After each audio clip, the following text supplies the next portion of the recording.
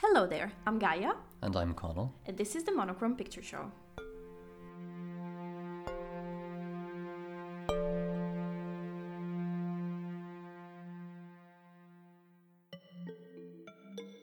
We met during the pandemic when we were both studying cinema in the Netherlands. Now, 3 years later, I'm doing my PhD in cinema, and Connell is writing fiction and film criticism for Fanfare and Frame Rated.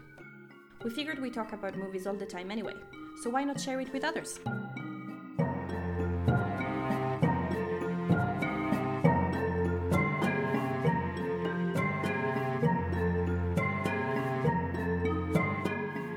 Join us each week as we talk about one movie per episode.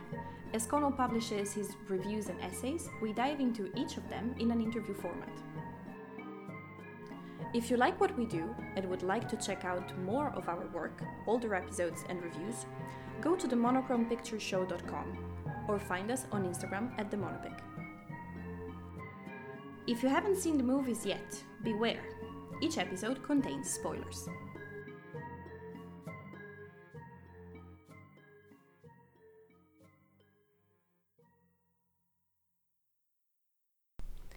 Hello and welcome to another episode of the Monochrome Picture Show. Today we're talking about the Beekeeper. Before we dive into a discussion, I'll give you a short summary of the plot. Adam Clay, Jason Statham, is an enigmatic character existing on the fringes of society. He lives in a rural area where he tends to his bees, making honey for his neighbor and gradually learning to open up. But this idyllic existence shatters when his neighbor falls victim to a heartless scam, losing everything and succumbing to the crushing weight of despair. Fueled by grief and righteous fury, Adam embarks on a quest for vengeance, determined to find and bring to justice those responsible. Okay, you can find a review of this movie on framerated.co.uk, but we'll leave a link for that in the description anyway. Let's begin our conversation on The Beekeeper. We just watched it very recently. Yeah. And we both thought it was quite bad. Yeah. Do you want to talk about the reasons why it was actually bad? There are a number of reasons why I think it was, definitely not as good as it could have been. I think the main reason was the total lack of any character or any sense of growth or development in the people that we met. Yeah, so this often is an issue with action films, I think, where there's so much dedication to cramming in as much action as possible and so many different set pieces with perhaps overwrought choreography and fast editing that perhaps the more human elements of the story are lost as a result. So there are a number of reasons why we thought this movie was actually bad. Let's dive into them. Let's start from the director. Yeah, so that's actually what I point to first of all in my article, which is that David Ayer, who has done a lot of action thrillers, and I've never really liked any of his films, so I suppose I went in with a little bit of a bias. You know, he's made a few bad films, but this one I think takes the cake. Though, by the sound of it, a lot of people are enjoying it, so maybe I'm just being too harsh. But a lot of his tropes and trademarks as a director are on full display, so very excessive violence, I would say, that borders on grim and uncritical, because a lot of the times in his films, his heroes tend to use really grisly violence, and you begin to question whether or not he's intending for them to be anti-heroes or if he's just confused about their ethics. Would you like to name some other movies that he's done that show maybe the same traits or the same archetypes in characters? I think the first film that he directed was Harsh Times, which was released in 2005 with Christian Bale. And that's a good example of a character who demonstrates a total lack of morality, but is also the protagonist. Although in that film, I don't necessarily think that Ayer is depicting him as a hero you would want to identify with. But there are other examples such as Fury, which I didn't necessarily enjoy. I know that some people did. Suicide Squad he directed, and I know most people were pretty disappointed with that. And he also did a film called The Tax Collector, which was very bad. Okay. The thing is that we both thought it was quite bad in a sense that it wasn't a good movie. No. But it was still very much enjoyable. Yeah, I think it borders on being so bad it's good. Yeah. Because it is ridiculous. A guilty pleasure. It is, yeah. I mean, I did go into the film with that expectation that it was going to be silly. Yes. I didn't expect it to be so silly that I was genuinely confused about what their goals were for anything. I didn't really understand what they were going for. Yeah. It's not really self-reflective or self-aware. Yeah, that's actually a point that I make in the article, which is that David Ayer's writing often comes across as very unself-aware. Yes. So it feels a lot of the time like he's trying to be cool and deliver these lines that are perhaps he thinks will become iconic, and they just actually come across as really immature and cringy a little. Yeah, cringy, a little bit corny. But he didn't write the screenplay for The Beekeeper, though. Yeah, and in the opening credits, that was something that I noticed and thought, okay, perhaps that means there's hope for the film, because one of his biggest failings as a filmmaker is the weakness of his scripts, in my opinion. He's definitely got a thing for the action genre, and actually he wrote Training Day, which is very good, but he didn't direct it. Okay. It seems as though that was going to be the best thing that he wrote in his career, and since then I don't think there's a script that you could point to that he wrote that stood out as being necessarily well written. Fury perhaps is an exception, but like I said already, I didn't necessarily think it was that compelling of a story, and that could be down to his direction. The screenplay for The Beekeeper was written by Kurt... It was written by Kurt Wimmer. Kurt Wimmer, yes. Who's written some interesting things as well, like The Thomas Crown Affair, which was a remake in the late 90s. Can't remember anything else that he's done. That's okay, but if we circle back to the fact that the writing is one of the things that makes this movie ultimately enjoyable but not good. Yeah.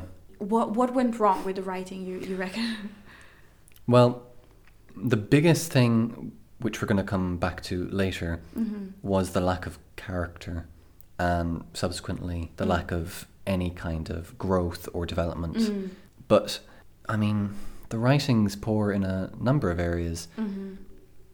Everybody's acting as an archetype, but besides that, I don't really think there are any standout lines, and I think it may be because of the fact that it's not self-aware.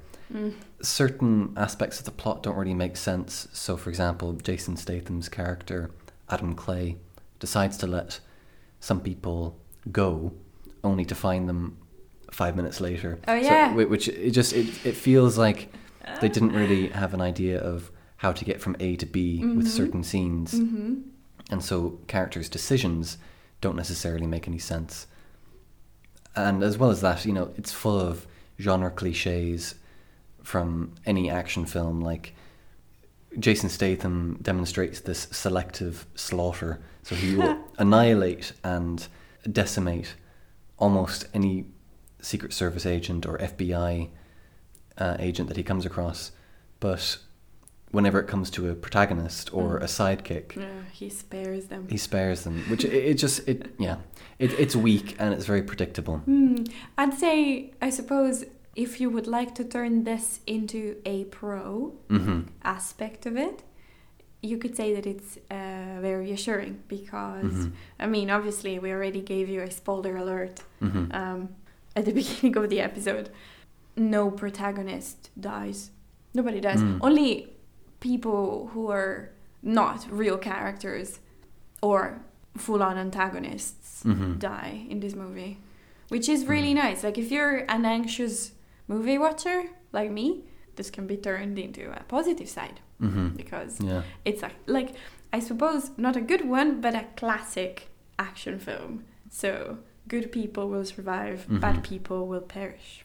Yeah. Which is nice. It is, I suppose, if you don't want to have any aspect Surprises. of tension Yeah. or suspense, because Exactly.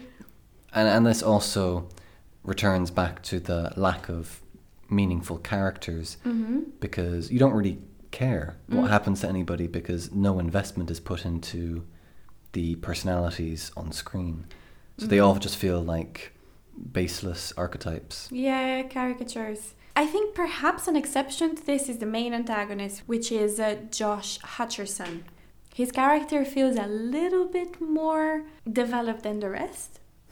Because he has a certain style, he speaks in a certain way. I think perhaps the performance of the actor helps, because he's a very talented actor. The material is not excellent, obviously, but it's quite simple perhaps to convey as well. So as it's stereotypical, I think he does a great job to play on that stereotype and exaggerate it. Yeah. I think actually his performance may be the best in the film. I'd say so. Although Jeremy Irons also gives... I was also thinking of him. Yeah. The pair of them, I mean, all of the performers are struggling with the lack of compelling material. But Hutcherson and Irons do deliver their lines very convincingly. Yeah. And even though Josh Hutcherson's character is just the stereotype of the spoiled rich kid. Yeah. Contemporary spoiled rich kid. In 2024. I like that. I think it's a fresh stereotype. Like a new stereotype. Still a stereotype, but a new one, which is lovely. Okay, we're kind of checking all the boxes for formal aspects of the film that made it bad. So we talked about the director, we talked about the writing. Let's talk about the editing a little bit. Yeah. What did you think of that? I actually think the editing was purposefully frantic in order to cover up some of the missteps of director David Ayer, because there's a lot in the film that simply wouldn't make sense if you filmed it from a wider angle.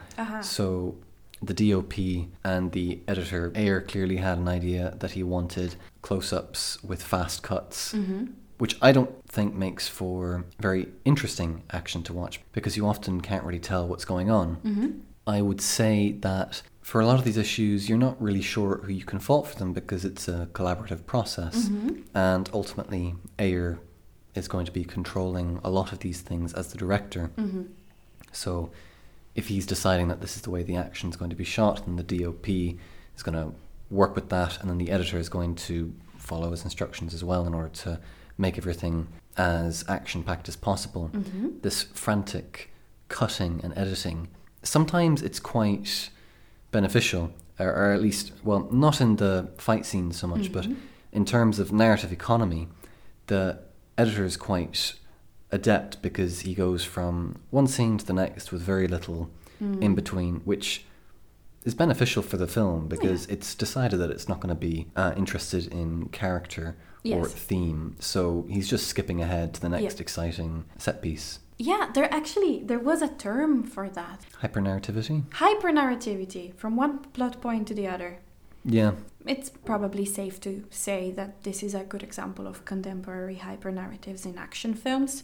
So if you want an action film that is packed with action, the plot is easy to follow, and characters are very easy to understand, I suppose. You're in for a treat. You're gonna love it. Also, if you like some B trivia. Yeah, there's gonna be a lot of that, which also comes back to the writing just being totally bizarre in some scenes. Exactly. Or, well, I did like that. If anything, I wish, and that's also something that you mentioned in your review, I wish there was more trivia, because then it would make it like it would just make it quirkier, and I would have liked that better. Yeah, but if they really went in on the B theme, it could have been quite interesting, but it's surface level. Exactly.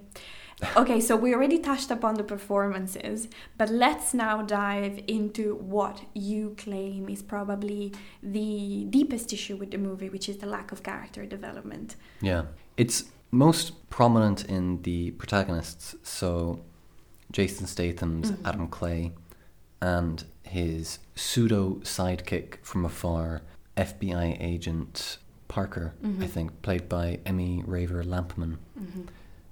And, you know, as we already said, a lot of the performances suffer from the poor writing. Yep. It's most evident in her performance because it's really bizarre. I mean, so we've already mentioned that there are going to be spoilers, so this is another one, though it happens about 5 minutes into the film.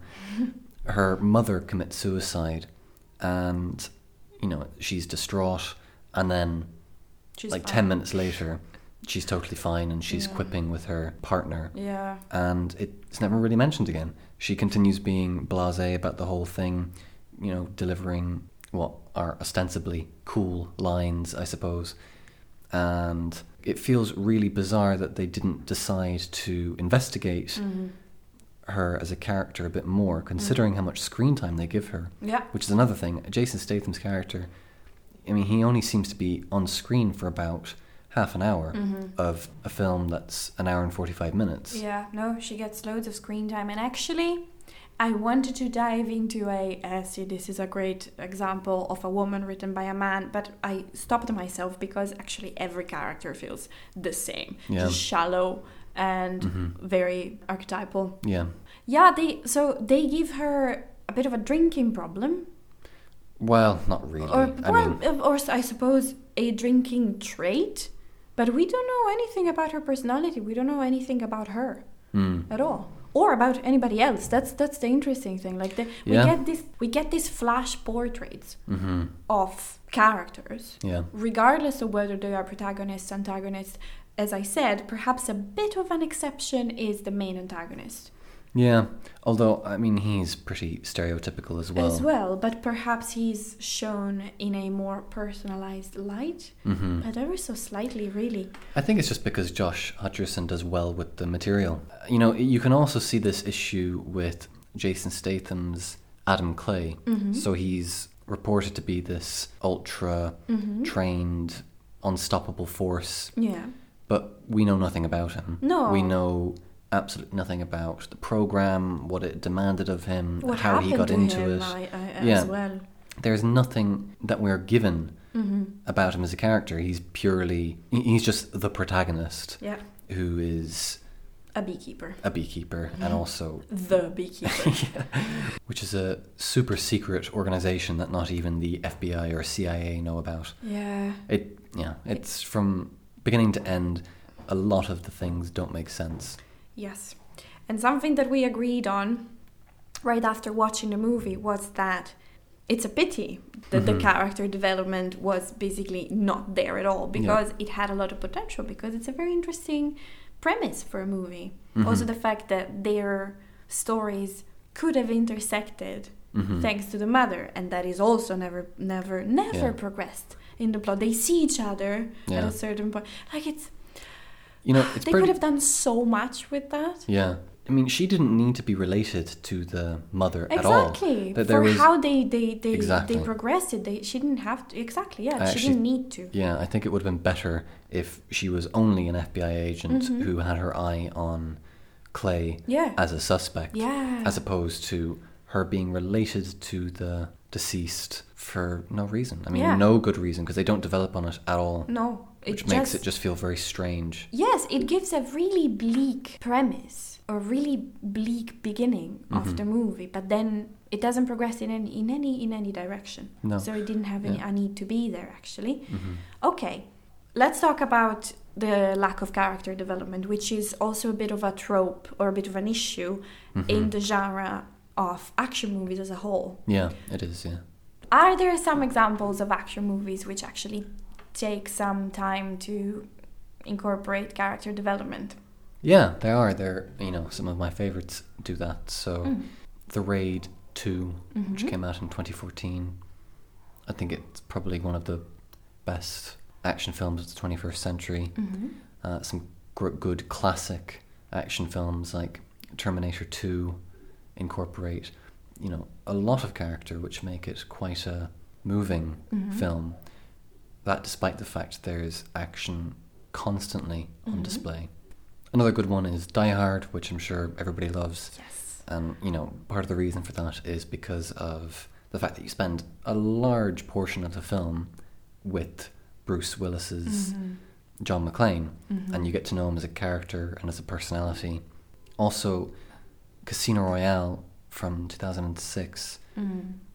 Not so much the ones that followed with Daniel Craig, but that one was really interesting because they incorporate character into the action, and you see the character development as him as a spy and as a human in the action. So he's very stubborn and arrogant at the beginning of the film, and he's got a huge ego which causes him to make bad decisions, and throughout the course of the film he learns that he has to sacrifice that in order to grow. But that his character drives the action sequences because his flaw is rooted in his approach to his job, which makes for pretty compelling action sequences. Yeah. Some other good ones are Gladiator, and a good classic one actually is Seven Samurai from 1954. And Akira Kurosawa did lots of action films, particularly samurai epics, and he's done, some really good adventure action thrillers. One I wrote an article on actually called The Hidden Fortress, and it became apparent that film, though amazing as an action film, it lacked the emotion of some of his other films, which is why The Seven Samurai stands out in my mind. It's got a whole wealth of really interesting characters who are trying to overcome their flaws to protect this village from bandits. That is a wonderful movie, I remember, but where can we find the review?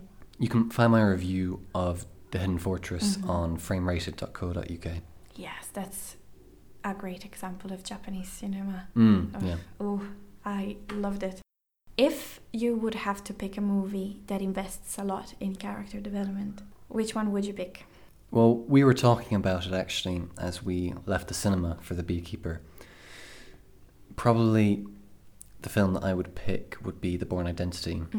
The two films are quite comparable because of the fact that they both focus on a secret service or deep undercover espionage agent. They're pretty starkly contrasted because of the fact that The Bourne Identity invests so much into this character, and you can even hear it in the title. It's about his identity, and that largely drives the plot forward, and it gives this theme that connects everything together, making the action important and a welcome deviation, I suppose, from what otherwise could be a drama or a thriller. The Bourne trilogy is one of the most interesting action movies I've seen in a while. There's much more to say about it, and luckily we will do so in our next episode. Yeah. So do you have any other conclusive remarks on The Beekeeper at this point? I'd say that though it wasn't a good film by any means, it was fun to watch it. Yes, it was fun. A guilty pleasure. Yeah, a guilty pleasure, exactly. This concludes our conversation on The Beekeeper. We hope you found it interesting. Go watch it if you get the chance. Let us know what you think. This was the Monochrome Picture Show. We are Gaia and Connell. Do leave us a review. Go check our website or our Instagram page. Our website is linked in the description, but it's just themonochromepictureshow.com. We'll see you in the next episode, where we'll talk about the Bourne trilogy and tell you why character development is maybe one of the most important things in filmmaking, but also generally. Why not? Okay. We hope you enjoyed this episode. Thank you for listening, and bye.